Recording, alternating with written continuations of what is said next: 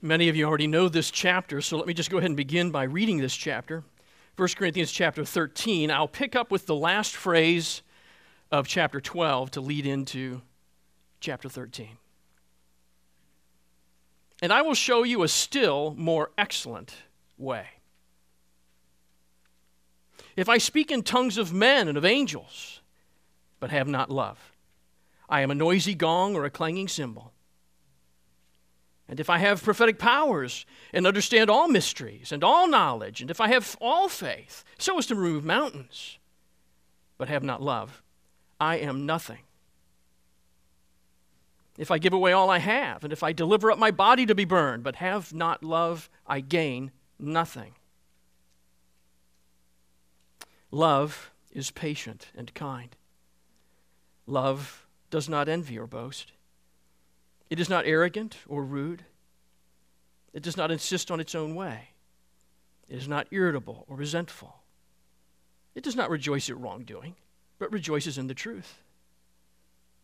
Love bears all things, believes all things, hopes all things, endures all things. Love never ends. As for prophecies, they will pass away. As for tongues, they will cease. As for knowledge, it will pass away. For we know in part, and we prophesy in part, but when the perfect comes, the partial will pass away. When I was a child, I spoke like a child, I thought like a child, I reasoned like a child. When I became a man, I gave up childish ways. For now, we see in a mirror dimly, but then face to face. Now I know in part, then I shall know fully, even as I have been fully known. So now, faith, hope, and love abide, these three. But the greatest of these is love. Well, the theme of this chapter is love. The distinguishing mark of a Christian is love. The hallmark of the church of the Lord Jesus Christ is love. Because God Himself is love. In the Gospels, the Lord Jesus Christ tells that by faith and hope in Him, we will love the Lord our God with all of our heart and with all of our soul and with all of our mind and with all of our strength. And because He has made us loving people, we will even love our neighbors as ourselves. And we respond to that by saying, yes, amen. It's very easy to say yes and amen. But it's not so easy to do, is it? I don't mean to say that you're difficult people for me to love. I don't mean to say that. And you certainly don't mean to say that I'm a difficult person for you to love. Do you? You don't mean to say that. What I mean is that it's difficult for us to love the way that God loves. And yet, that's His goal, His aim for us in our lives. Which is why Scripture goes to great lengths to teach us over and over again how to love. Because we can only love God and love one another if the Holy Spirit is at work in us. Love is a distinguishing mark of the Spirit. And that sheds some light on why Paul has placed these words of love here in this chapter. Because in chapters 12, 13, and 14, Paul is talking about the gifts given by the Spirit, right? They have written and asked him about this, and he is telling the people in Corinth about them. And he's not so focused on the gifts themselves. Not nearly as much as he is in their understanding of the gifts and their application of them, because they misunderstood the gifts and they misapplied them. So in chapter 12, he grounds the spiritual gifts not in the people who have them, but in the will and purpose of the triune God and in the lordship of Jesus Christ. Those who have the Spirit say, Jesus is Lord. And so the gifts are for the building up of the church in love. They're for our common good, not for an individual experience. Which necessitates him then explaining what the church is. The church is the one body of the Lord Jesus Christ, which is made up from many different members. All have different gifts, and all are indispensable because we are the body of Christ and individually members of it. We live in unity with one another, affording one another equal honor and special care. These are the things that Paul has been teaching us, which leads Paul to put these spiritual gifts in their proper perspective, again, here in chapter 13. And love is what grants that proper perspective. And we love these verses on love. We love to hear these verses read at weddings. And a wedding ceremony is a good context in which to reflect on the nature of love. That's a perfectly good context in which to read these verses. But it's not the context in which these verses were given to us.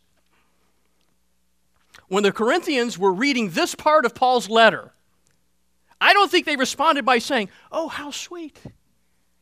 How beautiful. Oh, those are such inspiring words." No. They would have said, "Ouch." Because these verses are a verbal spanking to the unloving. The Corinthians were elevating the spiritual gifts, especially the gift of tongues, which Paul will go on to address in chapter 14. But Paul is still correcting them because they seem to be gifted with division. That's what they're really good at. They're really good at dividing the church because they lack love for one another. So Paul is showing them and us a still more excellent way, the way of love. If you'd like to follow along on your sermon outline, you'll see this sermon theme. Love is the defining mark of the church of the Lord Jesus Christ and the way of life for every person who has the Spirit. And Paul kind of shocks us when he says all spiritual gifts are useless without love. Look at verses 1 and 2 again. If I speak in the tongues of men and of angels, but have not love, I'm a noisy gong or a clanging cymbal. If I have prophetic powers and understand all mysteries and all knowledge, and if I have all faith so as to move mountains, but have not love, I am nothing. Now, I read it that way on purpose. You see, the Corinthians are all about impressive speech, aren't they? They have been from the beginning of this letter. And Paul is using hyperbole to intentionally create a dramatic contrast that highlights the necessity of love against the gifts. If I speak with tongues of angels and of men, it's a poetic way of describing really impressive speech. Silver-tongued speech. Really pleasing speech in every language. Golden-toned speech in every language. And he contrasts this ultimate speaking ability with the comically opposite sound of a chaotically clanging cymbal. Clang, clang, clangety, clang. You think you sound so good, and it sounds like that, right? The gift of tongues without love is useless, meaningless noise, Paul says. And so then he goes on to refer to the gift of prophecy. He calls it prophetic powers, because that's how the Corinthians are thinking of the grace gifts. Like they've been handed superpowers. Look at my spiritual power. If they were so prophetically powerful as to understand, and not just some, but all mysteries, and to possess not just some, but all knowledge, basically to be omniscient. Paul's saying if you had it all, but no love, you would be nothing. That's a little different. You would be nothing. The gift of prophecy, which they thought made them something special in the church, without love, Paul says, makes you nothing. And if they had faith that could remove mountains, faith to the most remarkable degree imaginable, without love, they would be nothing. Again, this is not saving faith, but the grace gift of faith. This remarkable faith is nothing without love. And then look what he says in verse 3. If I gave away all that I have, and if I even deliver up my body to be burned, but have not love, I gain nothing. What if I gave away everything I had? Everything. Sold the house, sold the cars, gave away everything but the clothes on my back. and then I gave my body. I mean, what else do I have? If I sold myself into slavery, I think might be what Paul has in mind here, or even if I sacrificed my body for the sake of the gospel, what if I gave everything away, even myself? Could I boast then? Would it redound to my gain then? No. Because without love, your greatest personal sacrifice is nothing. You see the contrast. It's black and white contrast.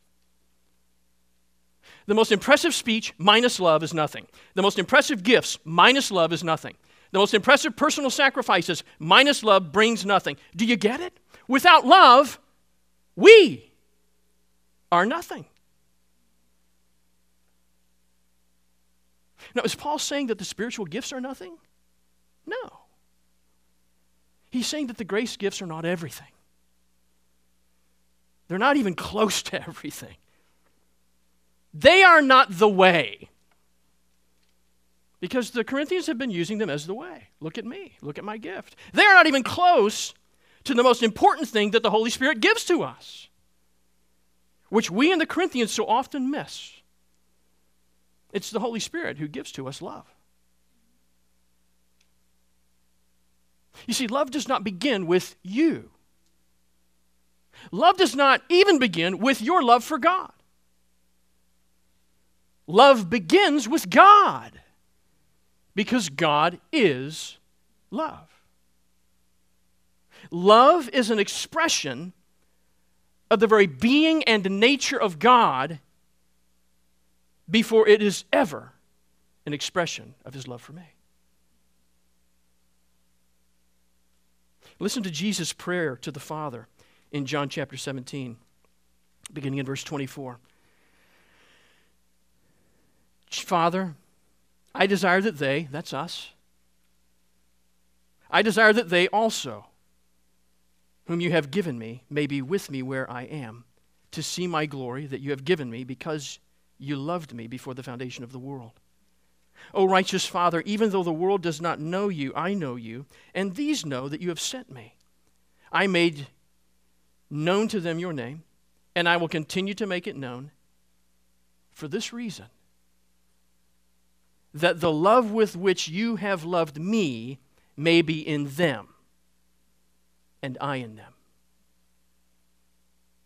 It is Jesus' desire for us to know and experience the love of God the Father, just as He knows and experiences the love of God the Father.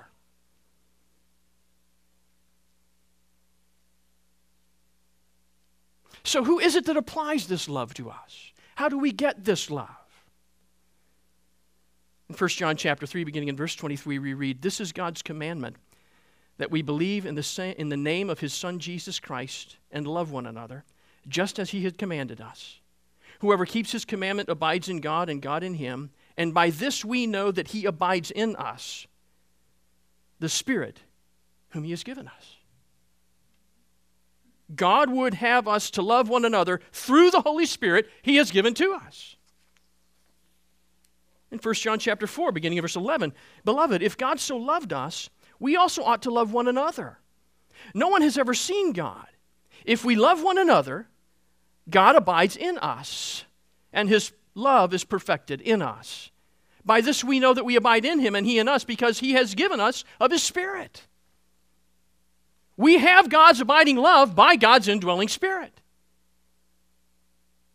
In Romans chapter 15, verse 30, Paul asks for prayers, saying, "I appeal to you, brothers, by our Lord Jesus Christ, and by the love of the Spirit." In addressing the Corinthians' puffed up notions of the gifts given to the church by the Spirit, Paul de-emphasizes the gifts and super-emphasizes the love that we have in the Spirit. Paul does not say you have to speak in tongues. He does not say that God will speak divine revelation directly to you. He does not say that your faith is worthless if you can't use it to remove a mountain. Paul says you must have the love of God within you. And that love is delivered by the Spirit of God when He takes up residence in your soul. The grace gifts are good.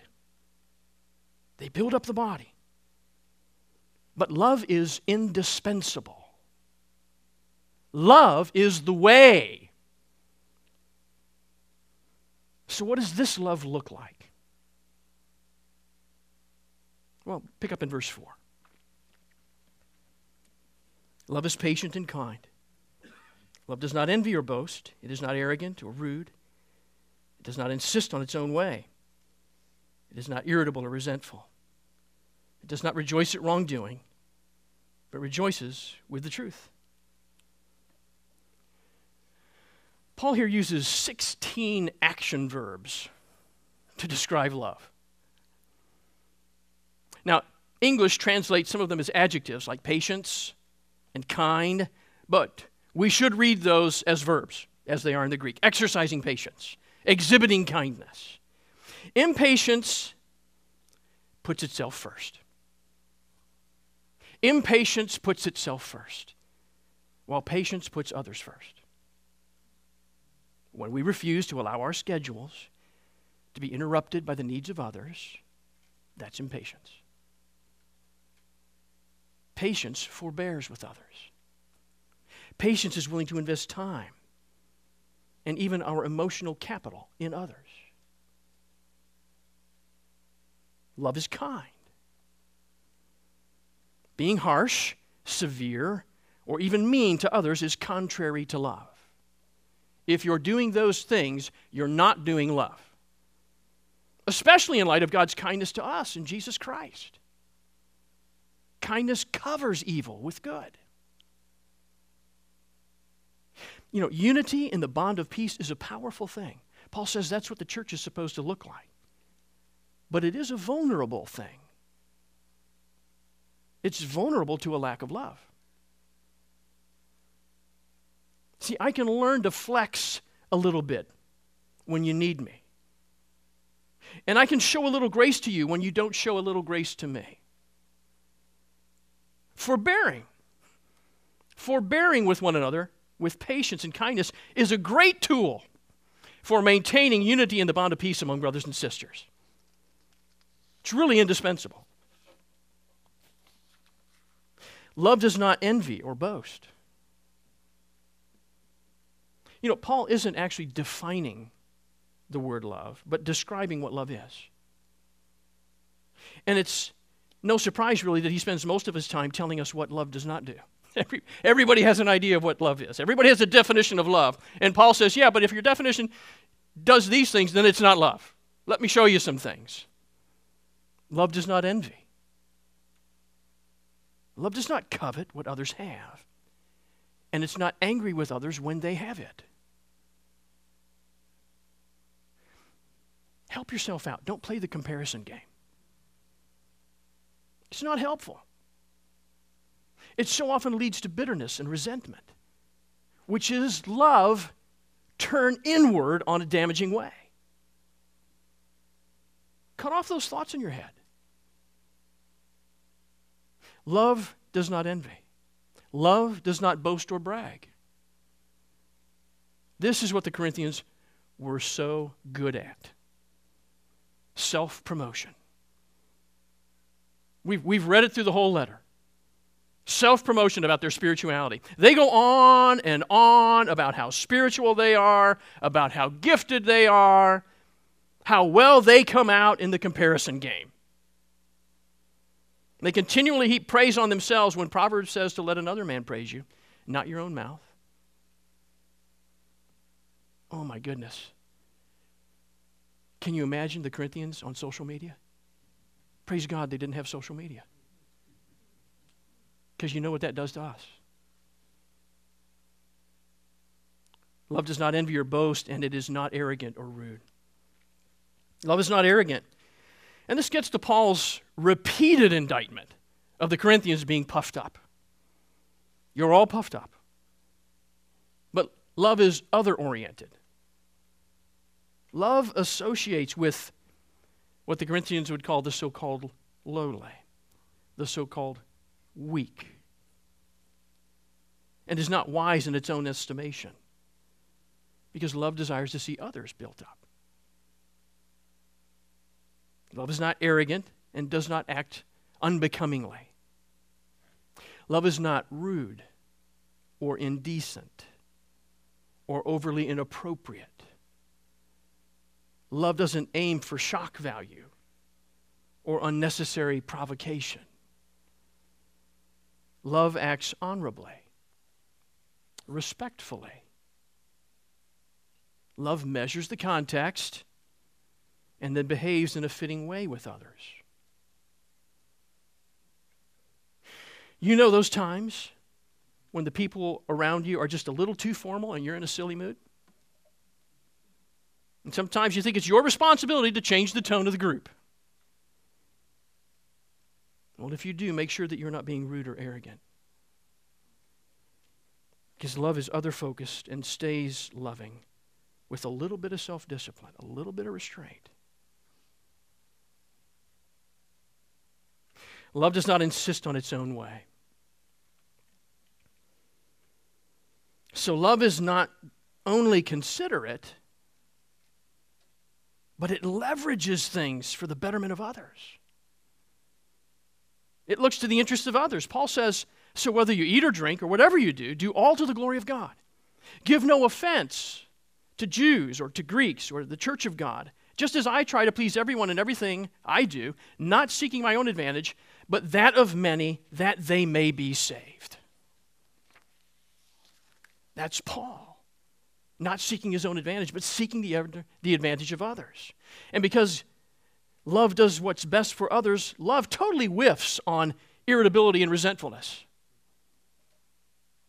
Love is not irritable. It's not easily provoked.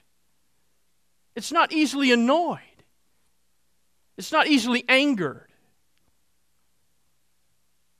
Know this, my beloved brothers. Let every person be quick to hear, slow to speak, and slow to anger, for the anger of a man does not produce the righteousness of God. James chapter 1, verses 19 and 20. Let me ask you this, dear sisters and brothers. Are you too easily offended? Do you drive to church on Sunday morning? Are you consciously rehearsing in your mind a perceived offense from last Sunday?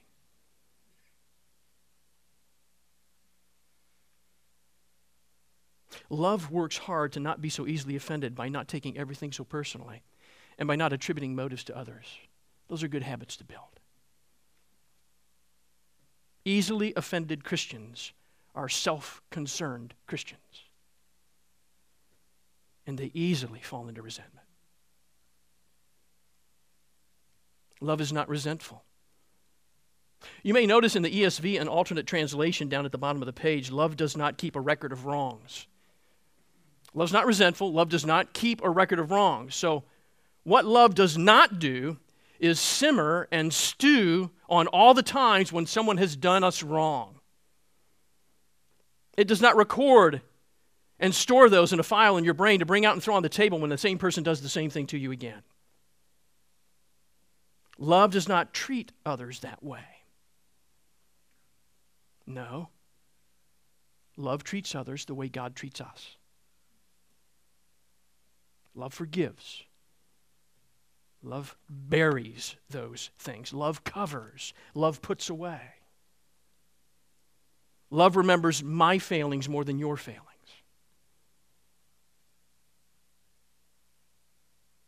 Love does not rejoice in wrongdoing, which means love finds beauty and pleasure in virtue and does not delight in evil. This is going to require adjusting many of our Netflix selections and Instagram feeds. Love loves what is good and right and true and lovely. Love does not love what is godless or impure or dark or crass or perverse. Instead, love rejoices with the truth. The truth of Scripture, the truth of the gospel, the truth of what we are reading right now, that love is the sum and substance and supreme virtue of the Christian life applied.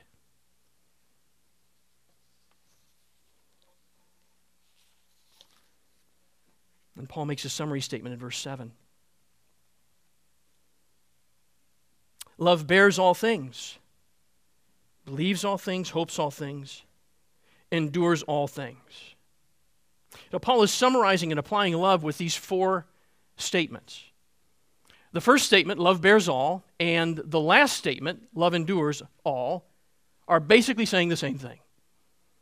Love bears up. Love can take the weight. It never falls. It always endures.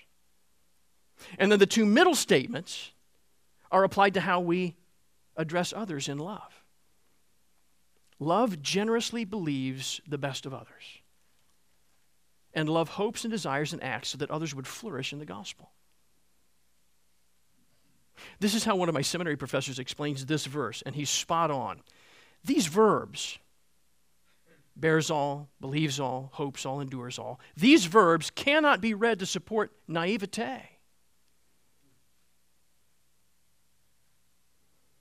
As if one believes, or as if love believes the most improbable or ridiculous things. No, it does not say that. But it is saying that love does not give way to cynicism and despair. For it believes in the God who gives life to the dead. Love believes and hopes for the best, since it looks to God who can forgive sins and grant new beginnings to those dead in their trespasses and sins. So this does not mean you're to believe everything anyone says, even though you know it's not true. It's not what this says. It does not mean that love does not give way to cynicism and despair either. How needful is that in your Christian life in this world today? To not give way to cynicism and despair. Because this is not about how you feel about yourself or how you feel about others. This is about how you behave towards others. This is about the way you live your life towards others. And who is this active love directed towards first and foremost? Who's to be the recipient of our love? It's the brethren. It's the church. Those for whom Christ died. His body. Your family. Jesus is instructing his disciples in the way of love in John chapter 13, beginning in verse 33, saying, "A new commandment I give you, that you love one another, just as I have loved you, you also are to love one another. By this, all people will know that you are my disciples, if you have love for one another. By this, it is evident who are the children of God and who are the children of the devil. Whoever does not practice righteousness is not of God, nor is the one who does not love his brother." 1 John chapter 3, verse 10. And again, 1 John chapter 4, verse 19. We love because he first loved us. If anyone says, "I love God," but hates his brother, he's a liar. For he who does not love his brother whom he has seen cannot love God whom he has not seen. And this commandment we have from him: whoever loves God must also love his brother. Now, Scott, does this mean that we have no obligation to love people who are outside the church? No, of course not. And you already know that. You already know it does not mean that if you have the Spirit. You love those outside of the family of God by the grace of God, who has been moving in you and making you a loving person. You don't love others because they're added to the law and you have to obey. You love others because by grace you have been made a loving person. And so by grace you love all people. That's why you love them. Dear Christian, by the grace of God, you've been made a loving person. For that reason, the weight of our obligation to love is towards one another, the family of God. That is the evidence that the love with which we love is the love of God through Christ by the Spirit. People outside the church don't love the people of God, don't commit to the people of God, don't serve the people of God. We do. So, church, How are you doing at loving one another according to Paul's description of love? Just you right here.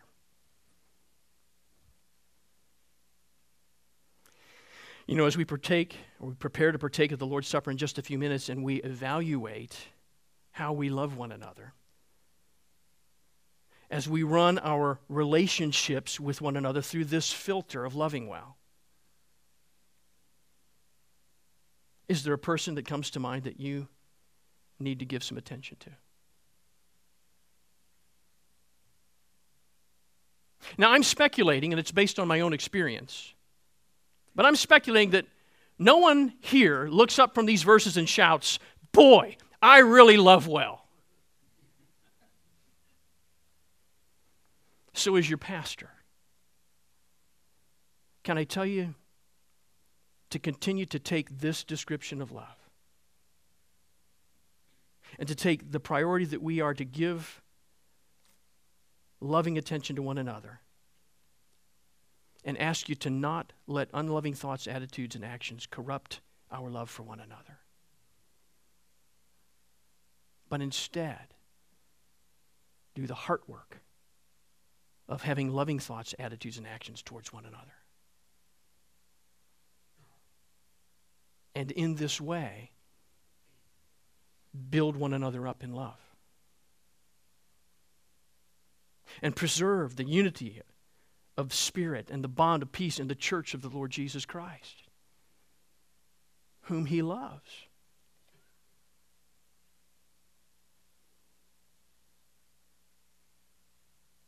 Now Paul returns to the matter of spiritual gifts in verse 8, and he explains why love is the greater and more excellent way of living the Christian life. Look at verse 8. Love never ends. As for prophecies, they will pass away. As for tongues, they will cease. As for knowledge, it will pass away. For we know in part and we prophesy in part, but when the perfect comes, the partial will pass away. When I was a child, I spoke like a child. I thought like a child. I reasoned like a child. When I became a man, I gave up childish ways. For now, we see in a mirror dimly, but then face to face. Now, I know in part, then I shall know fully, even as I have been fully known. So those words, love never ends, is probably more precisely translated, love never falls. I think that's what the Greek would tell us. It's not just a time duration of love, but it's a quality of love that bears up, that endures, that never fails. And because of that, love never ends. But the spiritual gifts do end. There is a time in which the grace gifts operate, and it is followed by a time in which the grace gifts no longer operate. And it's not a failure of the grace gifts. It is a God-ordained transition in time. And the time change is clear in these verses. It's when Christ returns. It's when Christ returns. Why? Well, in verse 9, Paul explains that the grace gifts build up the church in the knowledge of God, but our knowledge of God now is only partial. It's partial. When Christ returns, we will see Him face to face, and our knowledge of God will be more complete. That's the distinction. Remember, just because we do not have complete, total, comprehensive knowledge of God does not mean that we don't have genuine knowledge of God. We have genuine knowledge of God. Your Bible contains everything you need for a life and godliness. And by faith in Jesus' death, burial, and resurrection, you do know God genuinely. Really, actually. But you don't know Him fully, not yet. So Paul illustrates this point in a couple of ways. You see, childhood is different from adulthood. When Paul was a child, it was appropriate that he spoke and thought and reasoned like a child. But when Paul became an adult, those things were put away. Because in childhood, we operate with partial knowledge, and in adulthood, by the grace of God, we operate with greater knowledge, right? Apparently, One of the industries Corinth was known for was making mirrors. Not like the mirrors we have today. They were made of highly polished metal. So your reflection in the best of mirrors was still just a little bit fuzzy, a little bit unclear, a little bit dim. It lacked clarity. Not like you're looking at somebody directly, face to face. Not like that. But the time is coming when we will see God face to face. The time is coming when we will stand before Christ and see Him face to face in the light of His glory. So what is revealed to us in the grace gifts, partially, will be replaced by complete clarity when Christ returns. And we will see that the new heaven and the new earth is not a place for the old grace gifts, as helpful as they are now. But the new heavens and the new earth is a place of love. And so then Paul ups the ante in verse 13. So now, faith, hope, and love abide, these three, but the greatest of these is love. Paul ups the ante. He raises the stakes, if you will. He's no longer comparing love, which never ends, to spiritual gifts, which will end. Now he's comparing the way of love to the way of faith and the way of hope. How does love compare to faith and hope? You know, I think I was taught this, and I think I used to think that this verse was saying that, like the spiritual gifts, faith and hope will also pass away, leaving love the undefeated heavyweight champion, right? Maybe you did too, and I can understand why. The Bible tells us that the righteous walk by faith and not by sight, right? So it makes sense that faith would give way when we see Christ face to face, and in a way it does. And the Bible says, who hopes for what he can see? Rather, we hope for what we cannot see. So it makes sense that hope will give way when we see Christ face to face, and it will in a sense. But in a more careful study, I don't think that that's the comparison that Paul's making here. It's not the comparison he's making here, just grammatically. The word now in this summary verse applies to all three, faith, hope, and love. Now, faith, hope, and love abide, all three. So it's not saying faith and hope now, love later. No, all three abide together. So this is not a temporal now, but a logical now. So now, Paul says, having said all this, here's my final conclusion. So now, faith, hope, and love abide, these three. But the greatest of these is love. We will continue to abide in faith and hope in God in the new heavens and the new earth. Although our faith and our hope will look a little different. We won't need faith to believe that God is real, because we will see Him face to face. But if we define faith as trust and reliance and dependence upon God, then we will still have faith in God.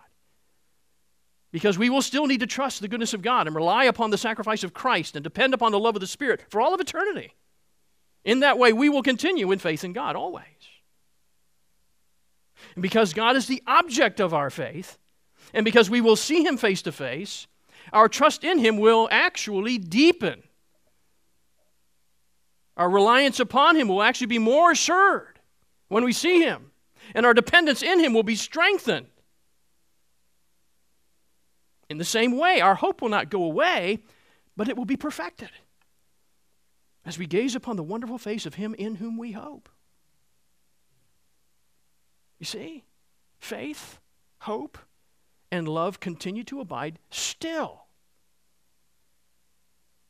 The greatest, even of these three, is love. Because the goal, the end, is love. We have faith in God and Christ. We have hope in God and Christ. But God Himself is love. You see the difference? And the new heaven and new earth is going to be a place of love. The place we're heading. So the way of us loving one another here in this life is the way that we will live together perfectly in Christ's kingdom. Our loving one another in this life is training and preparation for loving one another perfectly in the next life. So the defining mark of a person of the Spirit is love. And the way of living for the church is the way of love. It's easy to say, not so easy to do. And so we must let go of our self-focus and practice the way of love in the church for our good and for Christ's glory. But can I say just a word to you who are outside of the church this morning? Those of you who do not believe in the Lord Jesus Christ, and yet you're hoping for the love of God. I know that because it's evidenced by your being here this morning. And I just want to pass on this one nugget of help to you that's in this passage. You will not be saved by your love for God. Because sometimes you might be reading this and coming here and thinking, I'm just going to try harder, I'm going to try harder, I'm going to try to love God this day. You will not be saved by your love for God. You will only be saved by God's love for you. This is love. Not that we have loved Him, but that He has loved us and sent His Son to be a propitiation for our sin. Dear friend, the way to be forgiven of your sins and know God is not to try to love Him more. It's to trust Christ. Place your trust in Christ. Rely upon His sin-atoning death on the cross in your place. Depend upon His life-giving resurrection from the dead, and you will be saved. This is how God loved the world. He gave His only begotten Son so that whoever believes in Him will not perish, but have everlasting life. Let's pray.